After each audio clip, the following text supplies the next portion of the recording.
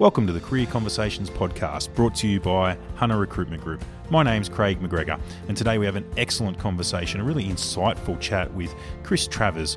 Chris was most recently the General Manager of the Rebuild at Stockland's Green Hills and has since been promoted, and we talk about that in his podcast. But the greatest part of this is a real transition, a change. It's a fascinating chat about someone who was in professional sport and talked about openly about that life and living the dream and how it was challenging, but more importantly, how he transitioned from that career into another career and some of the lessons that he learnt from that. But it's also quite a great chat just about life in general and what's important to individuals. The work that he did at Stockland's, you think about it and go, yeah, they just built a new shopping centre, and what does that mean? But what he and the way that he conveys in his appreciation for the project, it was really about enhancing the community and delivering something that our region really needed. So please sit back and enjoy our conversation with Chris Travers. Today's podcast is brought to you by Hunter Recruitment Group, specialists in permanent recruitment, labour hire and HR consulting. Start a conversation with us today via our website hrgroup.com.au or at our socials, Facebook, Instagram and LinkedIn. So welcome to the Career Conversations podcast, Chris Travers. Thanks for having me. Yeah. Great. I'm really looking forward to this one. We've heard you speak at Maitland Business Chambers a couple of times as you've been working on the redevelopment here at Stockland Green Hills, but I want to hear about your career and your story and how you've got there. So tell me where you started. Bit of fun. It's the last couple of years, mate. So yeah, I bet. Very exciting, but strange one for me. So, I guess started off in golf years and years ago. So straight out of school? Straight out of school. Yep. Was studying pretty hard at school. Grew up with a doctor father, so it was, shall I go into medicine? He was pushing me quite hard, doing some 4-unit maths and physics, chemistry, all those good things, but it was interesting because he was super keen to be a golf pro when he was young and couldn't make it, ended up being a doctor. So was he the one that got you into golf? Yeah, started you into golf? That's it, exactly right. So I started playing with Dad, having a few hits. I fell in love with golf. I fell out of love with 4-unit maths. Yep. And that can be easily done. Easy, yeah, really easy. And started getting good at golf. Whereabouts were you playing? Where'd you grow up? Grew up originally in Caringbah, but the golf started in Camden. So just 5 minutes from the local golf course. Every minute I could get on the golf course, I was there hitting balls, practicing in the dark, usual thing, getting mum drop you off straight after school, pick you up when it's pitch black, and fell in love with golf. Yeah, fell out of love with maths, and the family were really good about it. Dad was good. So were you? Was it early on? Was it like at a young level you were playing at an elite level? You were winning tournaments at a local, state, national? Tell me about that. So I became sort of a really good amateur from about 15 to 17, and that was probably the surprise, starting to get quite good in year 10, year 11, year 12, in the important education period as well. My golf started to take off. So it was like, what am I going to do here? And there was a local pro where I was playing. He actually spoke to me in start of year 12 and said, maybe you should think about being an apprentice golf pro. So that's what happened. So was that career path similar to what he does? So I'll become an apprentice golf pro, work on a course, help the locals with some coaching and look after that club. Was that the career that's path? Right. Yeah, so he's the club pro there, exactly right. Has the shop, has the business, does a lot of teaching, club repairs, looks after the members, that sort of thing. So I became quite good friends with Brett. And then he said, you've probably got a future in golf if you want here. And at the time, I was still studying quite hard. Mm-hmm. But I thought, you know what, maybe I can get serious here. So spoke to the folks about it. And Dad was really supportive and just said, you want to be a golf pro, that's fine.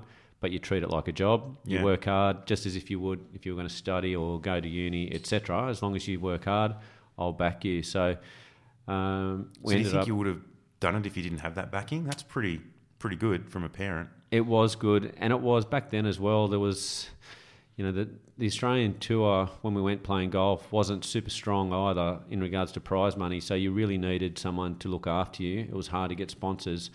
So Mum and Dad were really good with the first few years when I went out playing and just backed me and, just paid for me just to get around Australia because it was mainly Australian tour. Yeah, so you're playing like in New South Wales or all over Australia?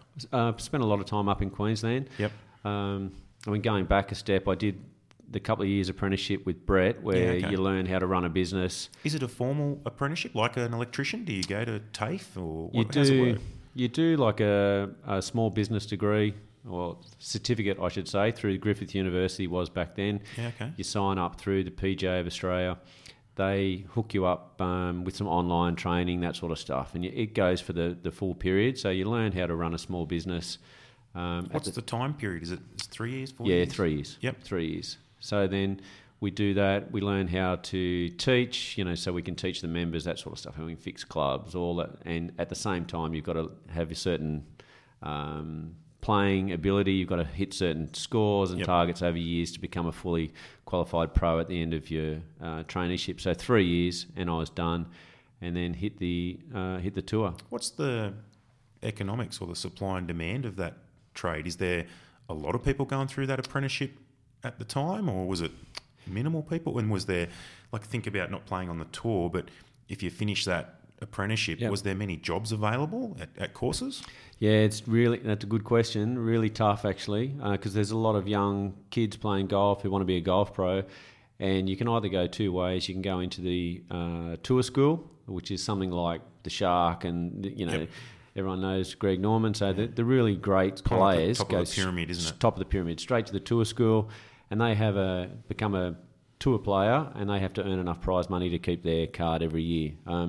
For me, and was a bit more of a backup, I guess you say, to do an apprenticeship. So even if I didn't make enough money on the tour, I could still then go back and be a club pro, run a business, look after the members, that sort of stuff, do some teaching, because I would always be a PGA pro no matter how much prize money I was earning. Yep. Where, guys that went through tour school, if they don't make enough money, miss their tour card, they're done. They've, no back to amateur status. What do they do? So that was the good thing. Dad pushed me through and said, you can do it, but I want you to do the apprenticeship. So if anything goes wrong, you've got this backup. Yep. And at the time, I was like, you're crazy. I'm going to be the best golfer in the world. I don't need to do an apprenticeship. You can only see the top of the pyramid. I was like, no way. I'm just going to go out. I'm going to smash it. I'm going to be a millionaire. And it's funny, at the time, he just said, no, you've got to do it. And look what's happened. In the end, where I am today, the interviews I've gone through over the years, they've said, because I'm really in a property retail background now, it's where did you start? And I started off in a retail golf shop, doing that apprenticeship, learning how to run a business. So if I hadn't done that, and it's not just about playing ability, I guess, as well. Things have happened through the tour. You get injuries, wrist injuries, you can't play anymore, back injuries, things change. So it wasn't just about if you're going to make enough money. I'm always fascinated. When I studied my master's a few years back now, and part of that, a major project that I did was I did a project called the Career Coach for Sports People, because I wanted to talk to sports people about their career post-sport, because it's really interesting what you were just talking about. There's really only a couple of ways that your career ends. You either get cut by a coach in a team sport, you get injured, or you get chaired off as a champion and retire on your own steam. That last one doesn't happen very often. No. So if you don't have a backup, where do you fall back to? Not everyone gets a job in media on the sideline commenting at the end, do they? That's exactly right. So, that was one thing from Dad. He made very clear that, you can be a golf pro, but do the apprenticeship. I'm not keen on you doing the tour school way, so you have a backup. Yep. So thankful for that now? I am now. Yeah. At the time, he was crazy. And it was going to slow me down 3 years before I could get on the tour. But, did you enjoy the business coaching side of that apprenticeship as well as playing? I think as a young kid back then, it was something to do. You had to do to get out and play. So you had to do it. It was a bit of a task. It was a bit of a task. You've got the head pro there pushing you around, telling you what to do. But you're a young kid. You get it done. All you wanted to do was be on the golf course and hit golf greatest either. Oh, year one, $5 an hour. Yeah. I remember first year trainee, $200 a week for my 40 hours, $26 tax. I got 174. If Brett Chappell's listening to this, I remember he paid me 1 week in $5 notes, and my wallet was just thick of fivers. And it was just and off to Molly Maguire's in Camden on the Friday night for as all the young kids do with a wallet full of $5 notes. So it was all about getting on the golf course and getting out and playing as quickly as you could. So no, it was an interesting a few years. Did you get onto the tour? Playing. Did you get into the... Played Australia tour for a couple of years, played Queensland. Yep. Did okay in Queensland, won a couple of tournaments that then I went over to Canada and played for a year. Took off over there. Well, it wasn't quite a year, but I got over there for a little while with some money that I'd earned in Australia. And then not long after that, I think, is when we came back, settled, got married. Shannon and I got married, settled with Alex, the first little fella in a club job at Goulburn. So we were a club pro down there. Yeah, so okay. That was, we decided to settle down, and it's really hard to make a huge amount of cash unless you are at the very top. Did you miss the tour?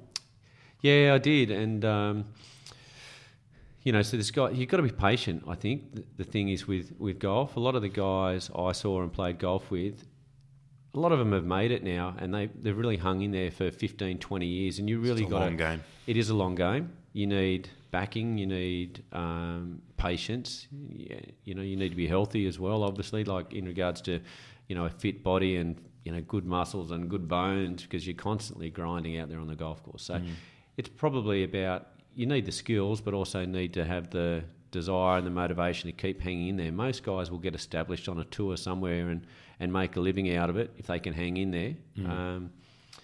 But priorities change for me. And I was going to say, did the children change that? Did you go, Yeah. I don't want to be carting my golf bag around and playing golf when the little ones are growing up without me, and you wanted to be established? And that's it. Yep. Alex was born, and we had the club job at Goulburn, so we had a few years down there, and set the business up. Getting a business set up was interesting from scratch as well, so that really helped me as well, understanding how that all worked. Yeah, as much as I'd been a trainee, I hadn't actually done it myself from the get-go.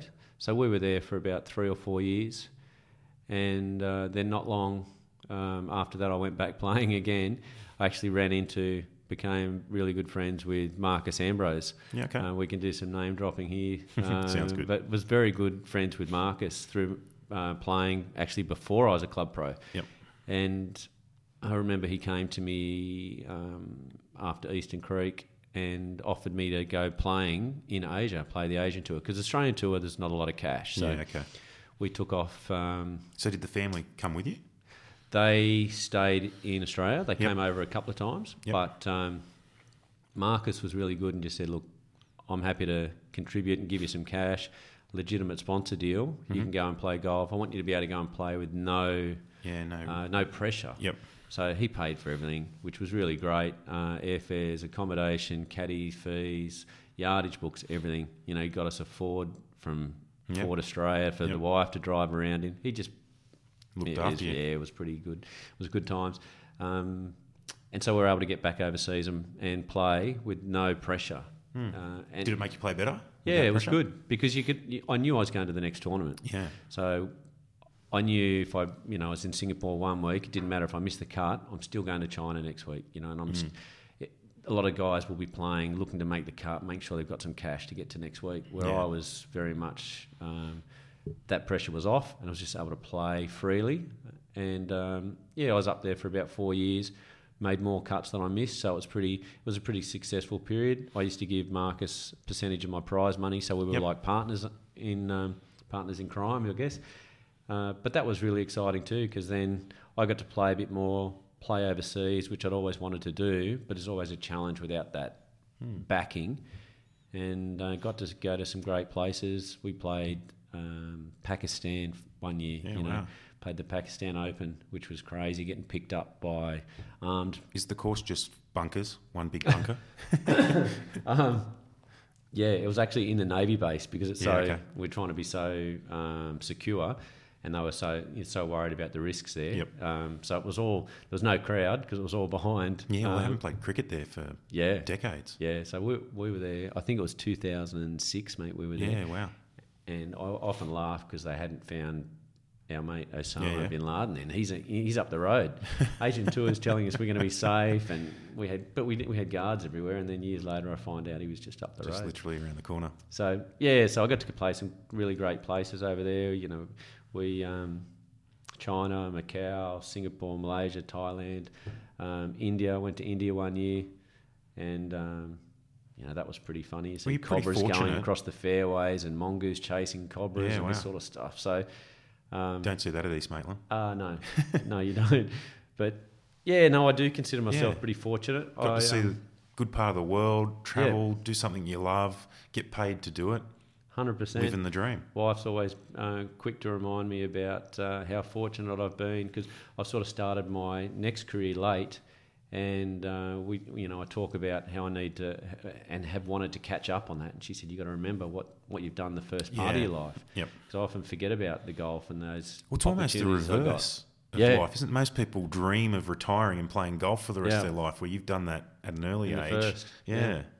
Very good. Yeah, so no, that So was. let's talk about the next step. Yeah, so you finish your golf career. Yeah, so after that, I was up in Asia still playing, and then second child came. So Alex was 5 and James was just about to be born. So I came back, just determined to sort of stop for 6 months or so. Yep, breathe, enjoy the kids. But once I stopped playing, I was like, this is, why am I doing this? Yep.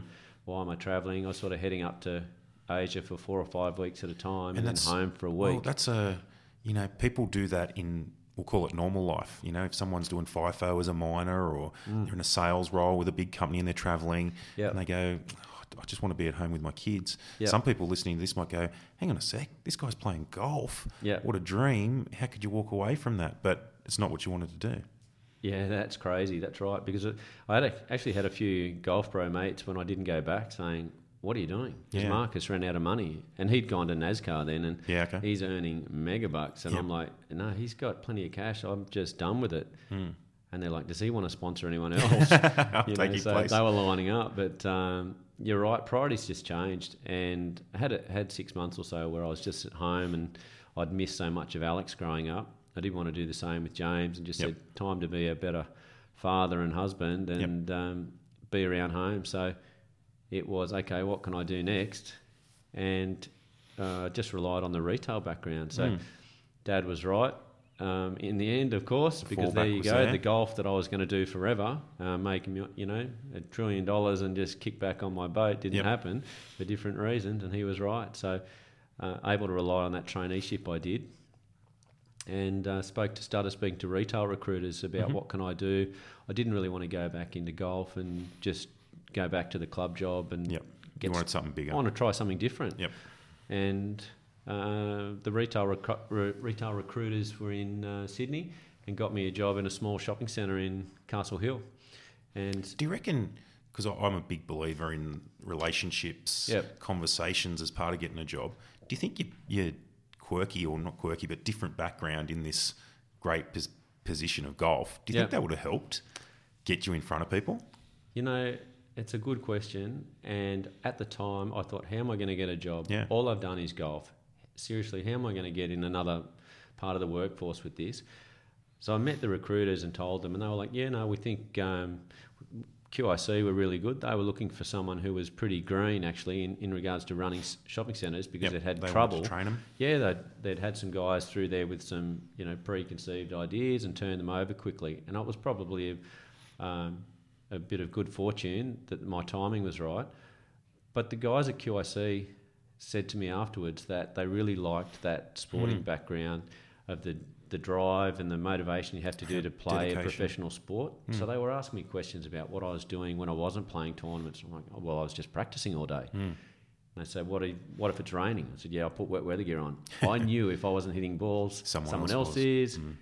They're going to beat me. So afterwards they said, we gave you the gig because of the drive you've shown for the first 10 years of your career or 15 years of playing golf. They really liked that. Where I walked in thinking, I'm just a golf pro. My God, how am I going to get through this? So that was a good learning point for me, because I had never seen that as a real strength to anyone else. But they saw that drive of wanting to do well just in a different arena. And they said, we can use that. Teach you the technical skills, but we know the attitude's there most of the time, I guess. Yeah, that drive's going to help you. So So tell me about that job. So what was it? It was a small shopping centre in Castle Hill, Castle Mall. So they threw me straight in as a centre manager, which was... wow. I know, so like crazy. No retail manager or assistant. It was centre manager. I had an admin manager and a ops manager. There was 3 of us. thinking it was a Franklin's and about 50 shops. I remember walking around there after they'd said, you've got the job, went and had a look at it with the wife. We were walking through it and I said, I don't even know what I'm doing. How the hell are we going to do this? And who's going to be my caddy? What am I going to do here? That's right. Who's going to tell me what to hit? So, it was daunting. But, Sham was, you can do this. You've got the smarts, rely on the people. QIC were great too because they had Castle Towers across the road and they owned them all. So they actually used all their team, their ops, their senior guys as my mentors. Yeah, great. So they were, a really supportive team where they gave me all their time and just threw everything at me, even though they had the big centre across the road, to give me that technical skill and that I could run with. So being green and keen, I was learning as quickly as I could. I just did as much training through the property council as I could to try and get my head around property and shopping centres. And I've really fell in love with it and just how dynamic a shopping centre can be from day to day. So tell me why is a shopping centre exciting? Just you don't know what you're going to get every day. Yep. I think that it's even yesterday. It's different. I've got a range of different centres at the moment, but things happening in different centres. We had a car on fire yesterday on a roof.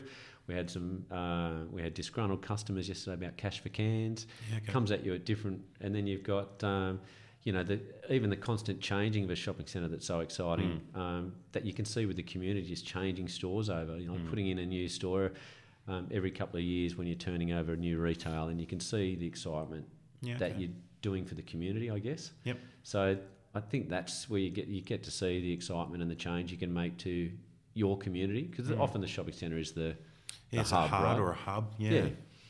So it became very exciting, and I think really, really lucky because I've gone from playing golf for 15 years of my career to what am I going to do? Am I going to job hop? Am I going to be searching? Not sure what I was going to do.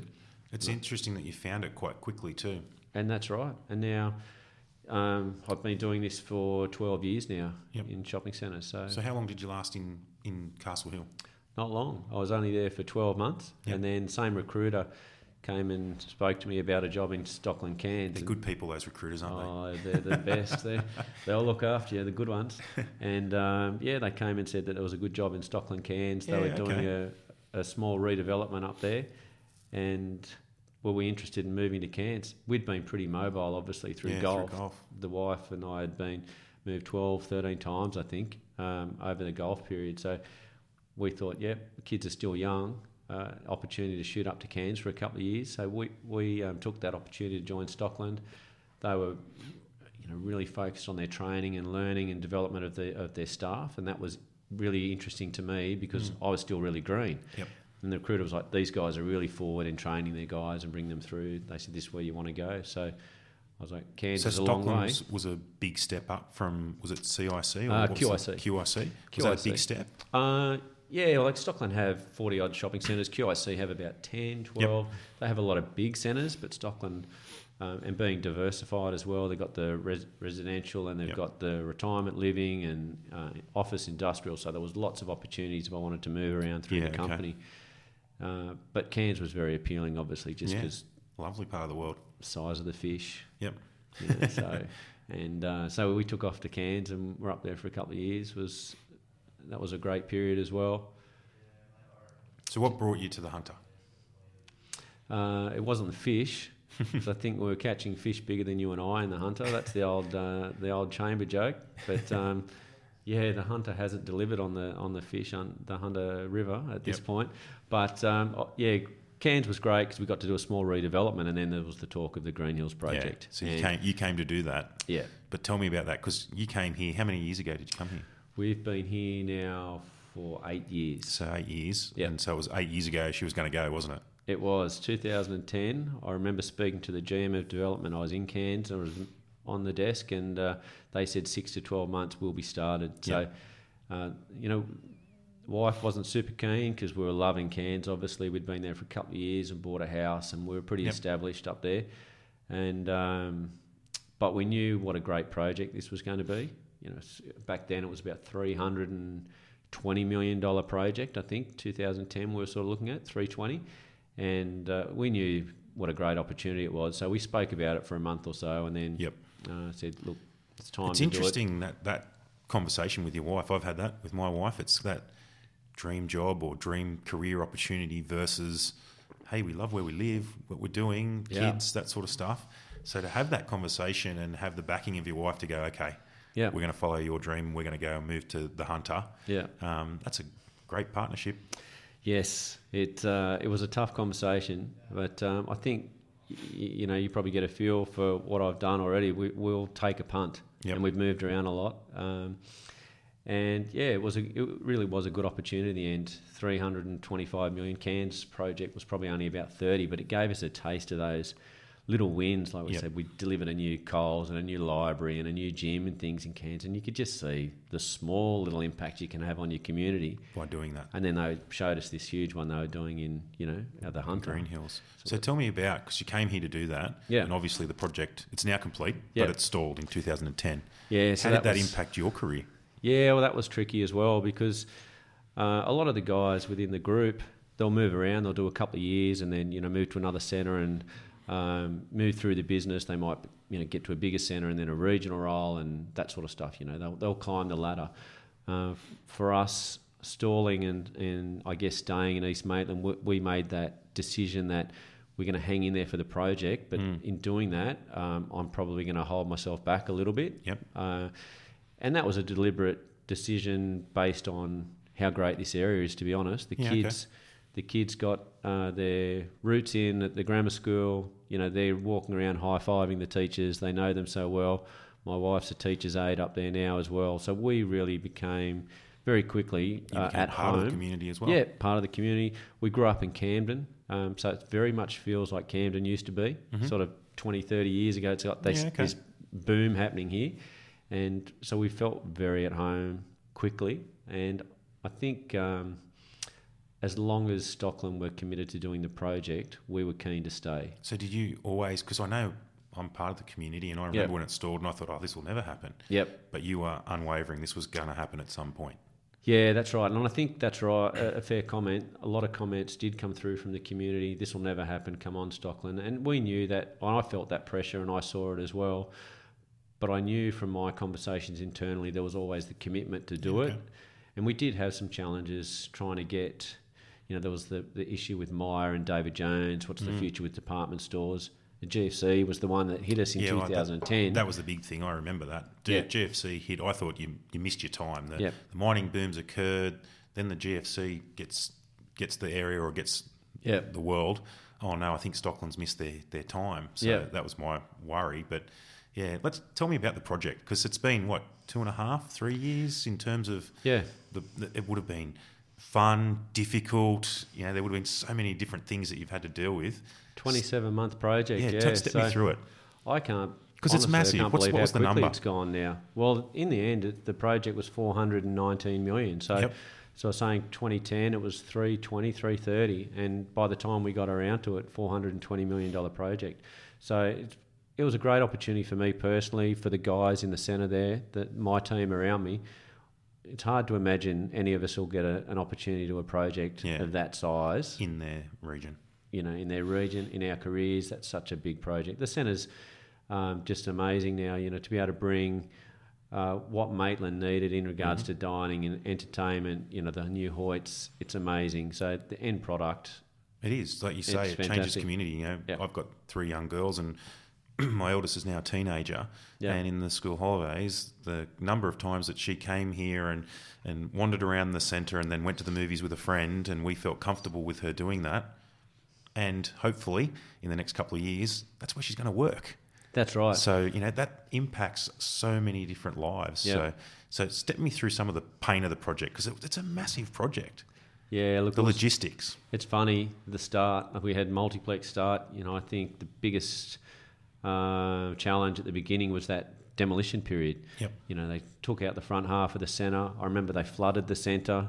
It was just about 3 months into the project, and there was a pipe that they'd capped on accident, and there's this huge storm, water couldn't get away, and we ended up flooding 9 tenancies that had just vacated that day because we were about to demo, so we were so lucky. But we have water through the centre. I remember a month later they put the bucket through. I don't want to stir up multiplex too much, but they put the bucket through the NBN, and we lost FPOS for 48 hours. So we have these challenges where we're trying to keep the retailers happy. Because that's your job. Yeah, absolutely. The retail businesses are the core to your centre. They're our customer. You've got to make sure your customer's happy, as well as the customers parking their cars, wandering through the centre, getting lost, whatever it might be. Yeah. You've got that duality. Yeah. And then you've got this behemoth coming. Correct. So, that was a very interesting period. Huge big demo in the front part of the centre and just trying to keep customers through and keep those existing retailers trading. For an operational centre, it wasn't too bad for me. We had that hoarding along the front part of the centre and all the, the huge demo up to Mitchell Drive. So for an operational view, it was pretty good where we could just have the car park underneath and keep the main majors still trading and keep those existing retailers trading okay. It fell away in that first period and we all had to hang pretty tight and think about the long game and what's going to happen here because... Yeah, I remember you lost the food court. Yeah, I we thought lost that all was the food. No food. Interesting that, that's a big draw card, I suppose, to families and people in the community to come and shop but also eat and then take them somewhere else in the space without having that draw card. I thought, wow, how are they going to continue here? That's right. And I was part of that too. So I think I ate sushi for 14 months. Yep. So, I don't eat a lot of sushi anymore. But, you're right. Losing the food court was a big... hit, and we had to look at that too. Yep.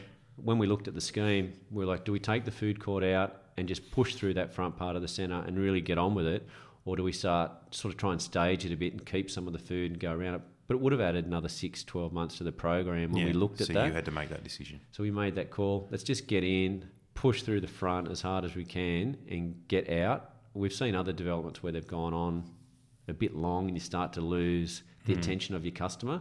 Yep. And they will go, some people will go and try other centres and then you've got to bring them back. So it was a deliberate decision that we can just get in there, go as hard as we can.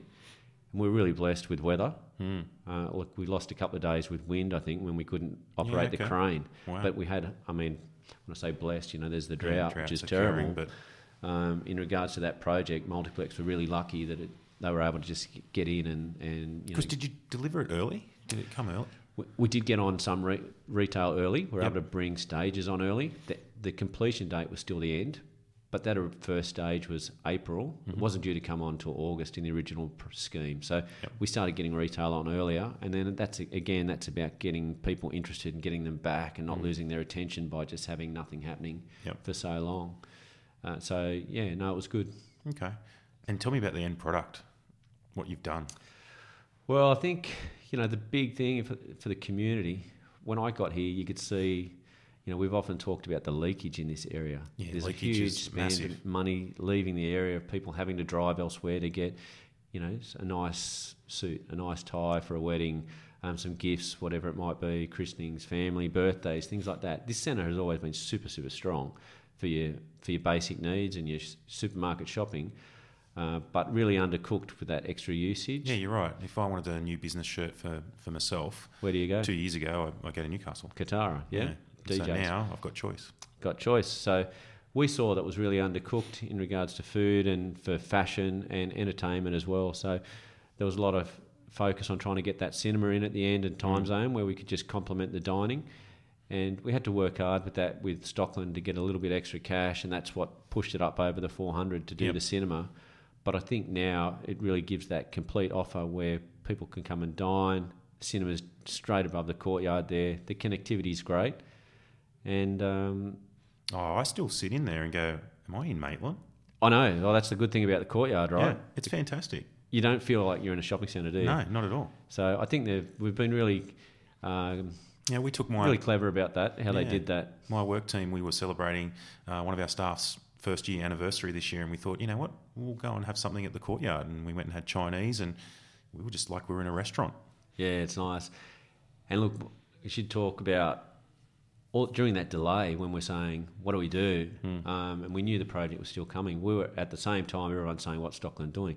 We were reinventing the scheme every time to see if there's anything better we can do. Yep.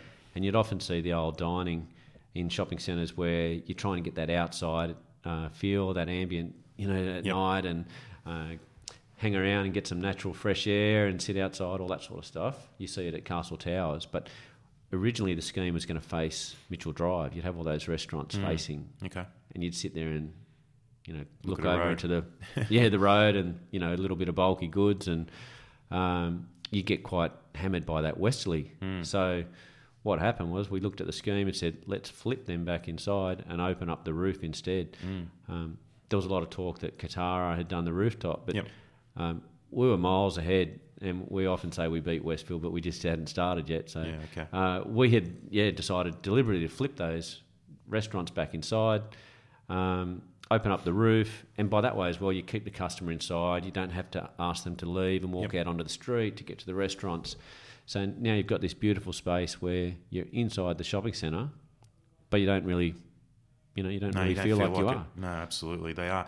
You're right, they're connected, but they're not. Yeah. You feel like you're in a different zone, but then if you do need to duck into JB Hi-Fi or wherever, you can quite right. easily. So that delay ended up being a blessing for us. Yeah, okay. At the time, we're thinking, and I'm frustrated because I'm knowing that other people within the business are jumping along and getting these new roles, and I was committed to doing Green Hills. You wanted to finish it. But I'm still frustrated, saying, come on, what are we doing? Are we going to do a new scheme again? Are you serious? But look what happened. We get a great courtyard.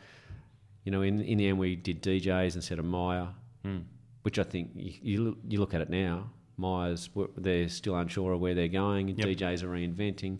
Done a beautiful single floor concept, and we were able to get the cinema in as well, and the cinema wasn't in the original scheme either. So it evolved over that time, and in the end, I think everyone's better for it. Yep. Okay, great stuff. So it was frustrating, but look at the end. So in terms of your career, so you've had some success post the Green Hills. You're in a new role. Yeah. So since then, I've now been offered the New South Wales South region, which is good. So I've got 9 centres now. So I do a little bit of travelling, and it's great to mix it up as well. So my region starts sort of from Sydney down to Nowra and out to Bathurst. So interestingly, you're not looking after Green Hills at all? Not at Green Hills at all. They've cut the cord, and they've brought a new centre manager over there from Glendale now. She's in there having a look. Yep. But so you're managing a region that you're not living in as well? That's right. Yeah, okay. And that's... It's a challenge? It is a challenge. There's a little bit of travel and learning new centres, but it's exciting again for me because now I'm able to take these learnings that I've picked up through Green Hills and apply them to these other centre managers, and they've got their own challenges as well. Are they going to develop in their centres? I was about to say, is there any big ones coming down south that you're going to be in? Yes. Be able to play with? That's right. So there's remixes on all of these centres. There's always plans in master planning, and can we just do a remix? Can we, or do we want to sell the asset? Is it not? Has it, outlived its purpose? So there's all these higher level conversations that in the centre you're not generally exposed to. So I'm really excited again and feel reinvigorated because I'm at a new point, and it's another level of conversation. So hopefully I can take something back to these centre managers now and talk to them about the things I've picked up at Green Hills, and even with holding for that period of time, what do you do? What can you do to keep yourself motivated and your team motivated? Looking for your short wins, not just focus on that long goal. If I'd focused on Green Hills when I got there in 2010 and think it's not going to finish till 2018, I would have gone nuts. I'd be back on the seniors tour playing golf. So I was going to ask, do you still play? Not much. Not much? So that passion's died? Yeah. Or is it just the injury? Passion probably. And I think I've played a couple of times with the CEO of Stockland. He knows I'm a golf pro. That's probably why he's kept me employed. He loves his golf. I played with him a couple of times. Use it to your advantage. He loves it. Use it to your advantage. And but other than that, I haven't played much. It's just, I think when you've played it professionally as well, which is a bit of a shame because you grew up just wanting to hit golf balls. All I wanted to do was walk around with a golf club and hit balls, drive my mum crazy, take me to the golf course. So the love, I still watch it. Like I was watching the golf this morning. I was watching the PGA this morning. But I think the fact that I probably can't play as well as I used to, and in your head you still see the same shots, and then I'll hit it sideways, and then I'll just want to contemplate snapping my clubs. So I just avoid the golf course, but maybe one day. Cool. All right, we have the time machine on our podcast. Career Conversations time machine. We go back to 20-year-old Chris. If you could give him advice today, given what you know, what would that advice be? That's a good question as well. So I think, to be honest, to myself and to anyone else young, I would say don't be afraid to jump, to take a risk. I think sometimes it's easy to stay in your comfort zone, and you see a lot of people, and you don't want to take that away from them, but grow up and live and stay in the same town and spend their whole life there, and that's okay. But for me, I think... Not stretching themselves. Not stretching themselves, and don't be afraid to say yes. I think sometimes it's very easy to say no, and because you are in your comfort zone. I've moved around a lot, and there's been a lot of tough calls on that. Do we do it? And really nervous and uncertain about where we're going to end up. Absolutely. My wife has been very supportive in, let's give it a go. If it doesn't work out, we'll do something else. So I guess for me, it's a good reminder to me that all those little points where we've said, let's give it another go, let's try it. Like I said, we've moved 14, 15 times the last 20 years, chasing things around. And even this latest role, there's a bit of travel to Nowra to Bathurst, and I live 1 minute from the Green Hill Centre. I could have said, no, I'm not interested. So will you move or will you stay here? No, we're going to stay. Yeah, good. And Stockland have been really fantastic with their flexible work arrangements and said, if you need to travel and go to your centres, travel. If you can work from, Green Hills, stay there and work from there. So they've been very accommodating, so I can do the job and still do it from here because, as I said, we've got our roots in.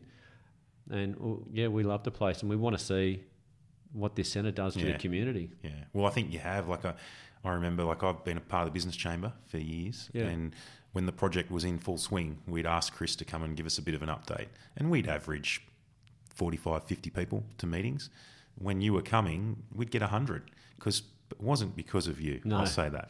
My fish just jokes. joking. Yeah. But no, it was because people wanted to know. Yeah. The community wanted to know what's going to happen at Stockland. What's the new shops? Is there going to be a cinema? All that stuff. It was excitement that was building. Yeah. So you're right. I'm also the same. I loved it. I loved walking through it and going, wow, I can't believe that shop's in Maitland, or we've got a courtyard where we can take the kids and enjoy a dinner and go upstairs to watch a movie. This is fantastic. So it's exciting to see what's next and who else will come in, and that sort of stuff's fun. It is, and that's been, so satisfying. And I think that's the thing that really all the guys at Stockland try and do. They look for those little wins and know that what you're going to give back to the community. So, the council's been so supportive with us through, as well with Maitland, the levy, what we can do there and try and complement the levy and those small retailers. That's a bit of a niche market down there. Even with Reading and Hoyts, we did so much research to show that they could, viable. That they could both work together and they'd both have a different offer. So we wanted to just really strengthen the community. Everyone moving here for that affordable living and stop them having the need to travel. Everyone's moved out here to have that nice lifestyle and not drive 45 minutes to try and get a bite to eat. So, it was about giving this great space to the community. There's a few more exciting retailers to come over there. I still walk over there in my breaks and go and have a look, even though they've pushed me out of my office over there now. I'll walk over there, a couple of times a week and have a look at the changes and see what's coming. So it's exciting. All right. Well, thanks for coming on the Career Conversations podcast. No worries. Thank you very much for having me. Cheers, mate. A big thank you again today to our guest, Chris Travers. It was a really open and honest conversation, and I got to learn a lot about your background, your history, and why you're passionate about what you do. If you'd like to learn more about Chris, check him out on LinkedIn. But also, if you love our podcasts, please subscribe via iTunes. Check us out at SoundCloud, where you can always find them on our website at hrgroup.com.au/podcast. Until next time, I'm Craig McGregor.